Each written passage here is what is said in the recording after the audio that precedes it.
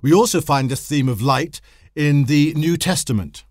In the New Testament, in John 1:5, it states that God is light, and Jesus is described as the true light. As in the Torah, there are numerous instances of light being mentioned, but mainly in relation to St. John or Jesus Christ. For instance, in John 1:6 it says, "There was sent a man from God, whose name was John. The same came for a witness, to bear witness of the light, that all men through him shall believe."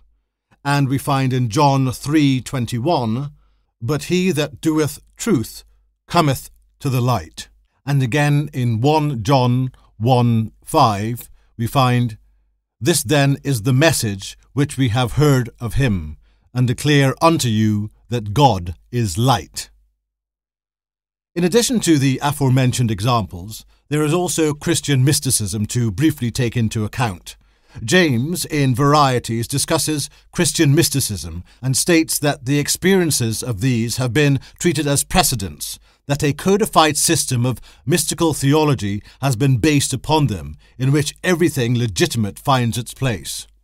The basis of the system is orison, or meditation, the methodical elevation of the soul towards God.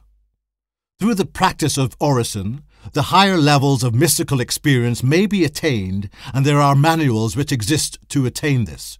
He further states that sensorial images, such as the imaginary figure of Christ, are usually employed as part of the meditative technique and play a vital part in Christian mysticism. However, in certain cases, the imagery may disappear, and in the highest raptures, this is the norm. The individual state of consciousness then becomes insusceptible to any verbal description. Mythical teachers are unanimous in this, and St. John of the Cross declares that this state is reached by dark contemplation. St. Teresa describes this experience as orison of union, and much like other spiritual texts in this chapter, describes this as when God raises a soul to union with himself. There is a similar condition and experience which is called raptus by theologians. Raptus is the Latin for seized, and as will be seen in further chapters, is included in the description used by many with regards this experience. St. John of the Cross was born in 1542 and died in 1591.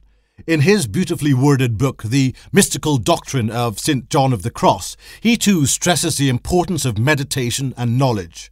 He refers to the experience as luminous, lighting the soul, in which it is found in a way of which it can never, even to itself, give a satisfactory account. The result is only a deeper impression of obscurity.